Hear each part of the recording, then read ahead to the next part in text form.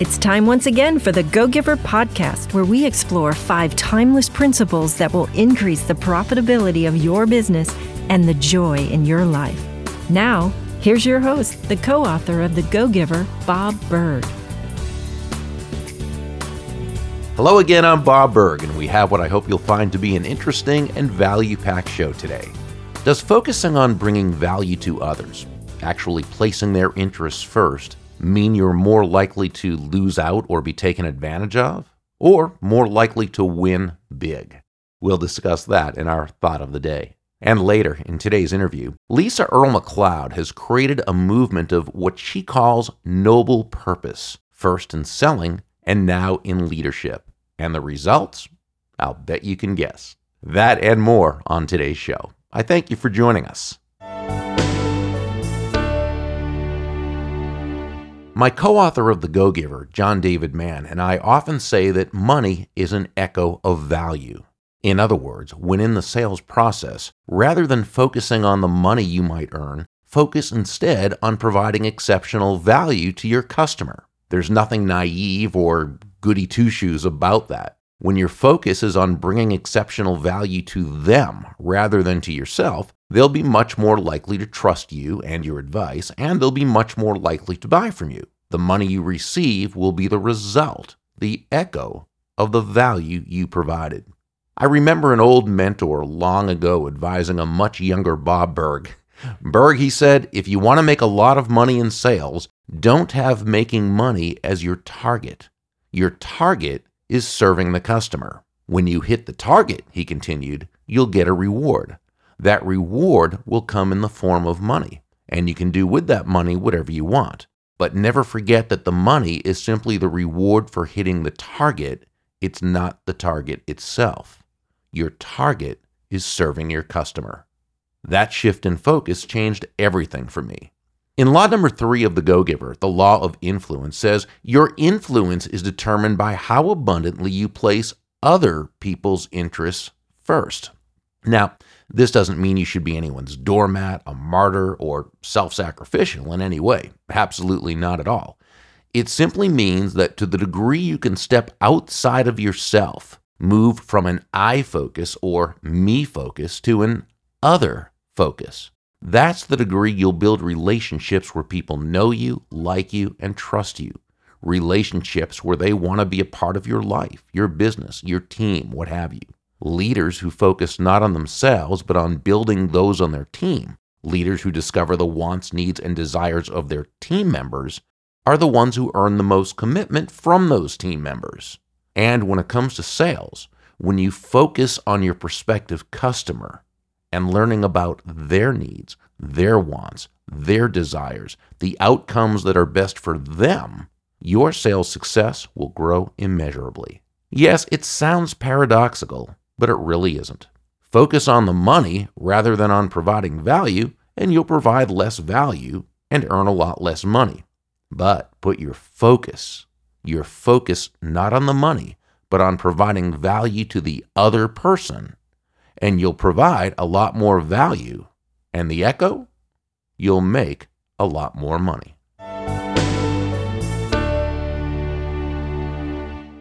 Are you a successful entrepreneur or sales professional, but you know you have the potential for even greater sales success? Reality is, most entrepreneurs, small business owners, and corporate salespeople aren't nearly as successful at selling as they could be. Fortunately, it need not be that way for you. Join me, along with my brilliant business partner and strategist, Kathy Tajanel, for 2 days in Orlando, Florida, and attend our Go-Giver Sales Academy. Go-Giver Sales Academy will help you communicate more value to your customers, reach more people with your exceptional value, sell at full price, become objection-proof, and embrace the abundance that's your birthright. You'll work personally with Kathy and me in a small, mastermind-like environment. These workshops are limited to only 12 people, so it'll be impactful and transformational. Learn more at GoGiverSalesAcademy.com and see what others are saying. Click the link in the show notes. Remember, money is an echo of value. Earle McLeod is a globally recognized strategy consultant, executive advisor, and keynote speaker whose clients include Google, Hootsuite, Novartis, and Roche. When it comes to the workplace, she is passionate about two things: competitive differentiation and emotional engagement. Lisa is a prolific writer, having written thousands of articles. She's the sales leadership expert for Forbes.com and a popular media guest, having appeared on both the Today Show and the NBC Nightly News. Lisa is the author of 5 books. They are all absolutely brilliant. I'm a huge fan, as you can tell, and I read everything she writes. Her previous book is Selling with Noble Purpose. Building on what's become a very well-known brand in the corporate marketplace, she recently authored a new book entitled Leading with Noble Purpose: How to Create a Tribe of True Believers. And I loved it. You'll know why momentarily. To check out all her books, her weekly not-to-be-missed blog, and her other resources, visit noblesalespurpose.com. That link, along with the other specific links to her books and such, will all be in the show notes. Hi, Lisa. Hey, Bob, it's always so great to be with you. I hope I can live up to that intro. You absolutely will. You do every single time, my friend. Hey, let's begin with a biggie, since you've basically brought this term now into corporate consciousness, if you will. What do you mean by noble purpose? In most businesses, we create a false dichotomy between making money and what I call making a difference. And what noble purpose does is it brings them together. Because my research revealed that companies whose purpose was to improve the lives of their customers actually outperform the market by over 350%. And I want to be really clear, there's a couple of elements of this that are really important. One is they served their customers. So they weren't just doing good in the world in some generic way. They were making products that people paid money for that improved their lives. Everything from a technology product to a pharmaceutical product to, nuts and bolts, making products that improves people's lives. So that's the first thing is this is a commercial model, getting yourself focused on the value you add to customers. And the second point is it makes you more profitable, not less profitable. Exactly. Now, we often hear, in fact, this is such a well-known phrase, Lisa, it's almost proverbial, that no one on their deathbed says, hey, I wish I'd spent more time at the office. But you challenge that, and you do so with a very personal story. Would you share that? Yeah, I'll tell you, my father, who was my business mentor, was very sick with cancer last year, and he ended up passing away. But in the time that he was sick at the hospital, I got to spend a good bit of time with him. And there was one period of time where he was sick, but he was not so sick that he was incapacitated. And so he was spending time on his tablet looking at Facebook. And so I put a Facebook message out to a lot of the people he was friends with, many of whom were closer to my age, young people he'd worked with and mentored in banking. And I put a message out to them and I said, hey, Jay's in the hospital. He's not doing well. He'd love to hear from you. He's probably not going to write you back, but he'd love to hear a story from you. And so I'm sitting there in the hospital with my father sick, knowing that he's probably not going to make it. And he knows he's probably not going to make it. And I'm watching him read his tablet and see all these stories. Hey, Jay, remember the time we did that bank merger? Hey, Jay, remember the time when, we just started and we had to go repossess that car? All the stories were not joyous stories, but they were stories of camaraderie and doing work in banking that they felt mattered. And so I looked at him and I said, Dad, you do realize you are on your deathbed wishing you had another day at the office.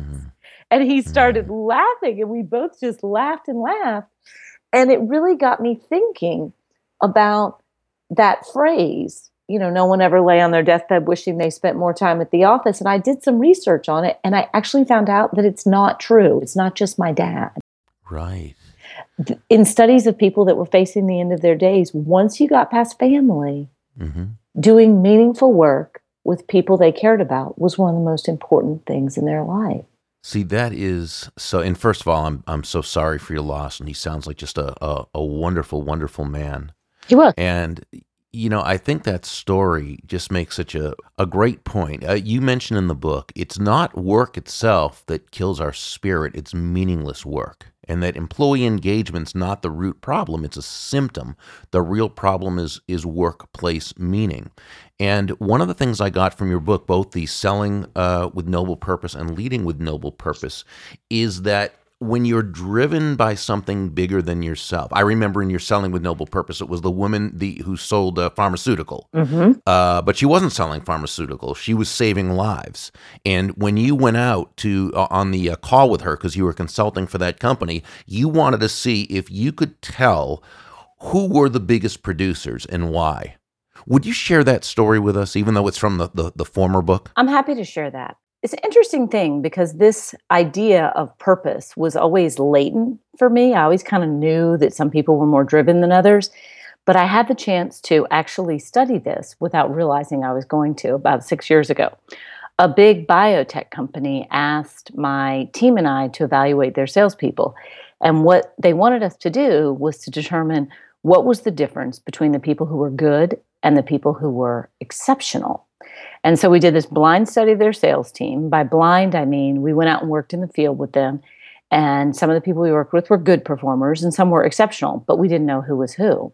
And so we wanted to find out what were the things that made the exceptional people perform so much better, because in sales, performance is pretty easy to measure. It was numbers. And we were near the end of the study, and I was with this one representative in Phoenix, Arizona, and I asked her, what do you think about when you go on sales calls? And she said, well, I always think about this one patient. And she said when she was in a doctor's office one day, this little old lady had come up to her and asked her if she was the representative for this particular drug. And she said, yes, ma'am, I am. And so the little old lady looked up at me and said, well, I just want to thank you. Because since I started taking this, I can now get on a plane. I can go visit my grandkids. I can get down on the floor and play with them. And as she's describing this to me, like the hair on my arm stood up, and she said, I think about her every single day. That's my purpose. That's why I do this job. And now you have to keep in mind, this was a while back when people weren't really talking about purpose. There was it was sort of on the fringes of business. And so I studied the rest of the salespeople, and I found in these interviews that there were a small number of people that alluded to this sense of higher purpose, that it was bigger than just a job. They were making a difference in people's lives. And at the end of the study, the biotech company said, who do you think our top performers are? And I said, I think it's these 5 people who had alluded to that sense of purpose. And I was 100% right. And that for me was the catalyst. And since then, I've done a lot more research on this. Others have done research on it. And what we now know is, as I said, companies with a purpose bigger than money, who want to improve people's lives, outperform the market. We also know that individual performers, and it's not just sales, across the board, individual performers who have a greater sense of purpose. And they don't have to be, in the pharmaceutical business. I mean, we've got companies in manufacturing and transportation, but they all know that what they do is in some way improving their industry or improving their customers' lives. And those people are actually consistently rated the top performers. Yeah, there's one you talk about, a company that fixes crumbling basements. Yeah, one of our clients, and you can see them on our website, Thrasher Basements. They make concrete that shores up people's basements, and they've got some patented products that, if your foundation of your house is crumbling, they can fix it. And so they've got 2 companies, Thrasher and Foundation Support Works, and their team has really rallied around reinventing the contracting industry. Because, most time when you deal with a contractor, you don't know when they're going to show up. They're hard to deal with. You don't know what the price is going to be. And so their whole purpose is around redefining their industry, to have people think of their industry in very high regard, and everybody in their company is on board with it. So Thrasher, the woman who sold pharmaceuticals, and many, and I'll ask you to share one or two in a moment, but I think this is what you mean, right, when you say moving from a money story to a meaning story. And the meaning story is much more profitable.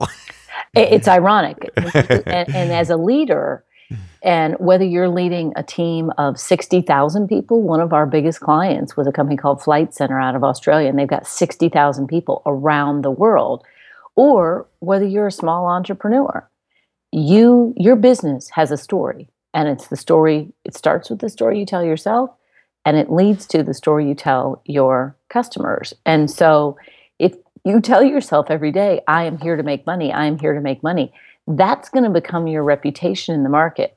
It's not necessarily bad, but it's going to lead you to being a Me Too commoditized company. It's not going to be bad. You're not going to be unsuccessful, but you're not going to be as successful as if your story is a meaning story, which in the case of our client that does travel, what we call their noble sales purpose is we care about delivering amazing travel experiences. So they've got 60,000 people around the world whose job is to care, and they've actually codified what care looks like and put it in their systems. It's to deliver, so they have a delivery model, and it's to have make sure the customer has an amazing experience. And they don't just say it; they put systems in place to make it happen. And so that's the thing. I mean, you can tell yourself one story or the other. So for me, I know that helping our customers be profitable is important, because if you're not profitable, you can't run your business. So our story is we help leaders drive revenue and do work that makes them proud.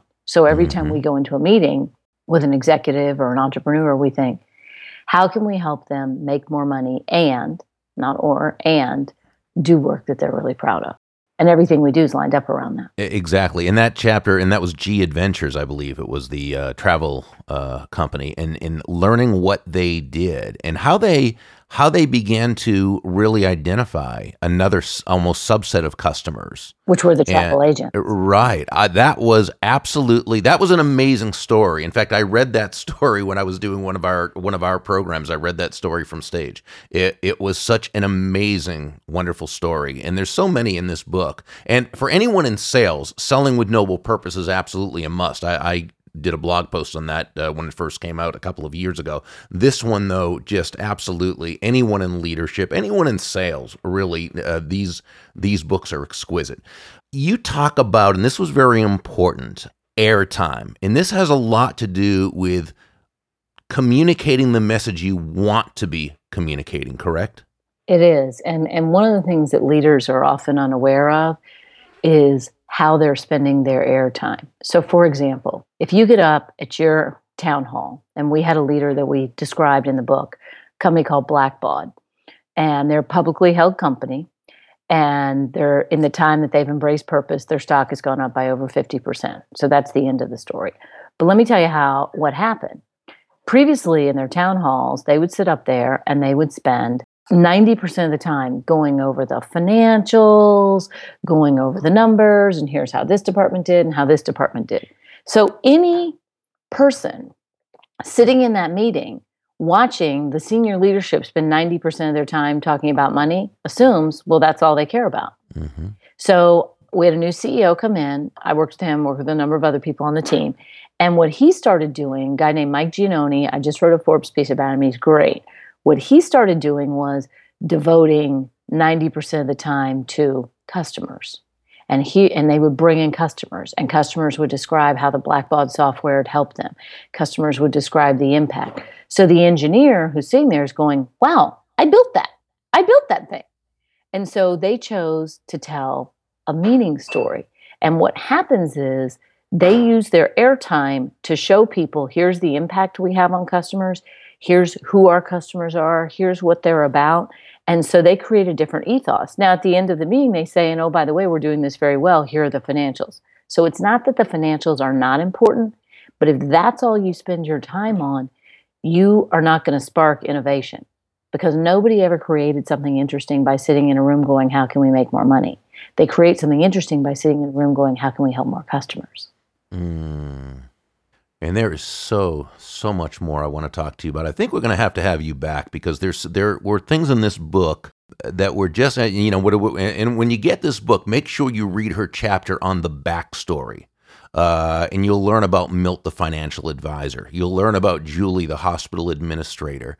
These are people who, when they shared their actual backstory, made all the difference and happened to make them much more profitable. Another gem was the 2 questions you ask when people are, telling their story, Lisa, but not thinking they should really let their hair down. And you said, well, then why don't you just, what is it that you really want them to take away? And they'll tell you, and you say, well, why don't you just say that? And when they do, all sorts of magic happens. So we're going to have you back. But in the meantime, I'm just going to tell people the book is Leading with Noble Purpose, How to Create a Tribe of True Believers. Really get this book. And to check out all Lisa's books, her weekly blog, or having her in to speak or consult for your company. It's obviously very successful for those who do so. And checking out her other resources, visit noblesalespurpose.com. All pertinent links in the show notes. Thank you, Lisa. Keep up your very noble work, my friend.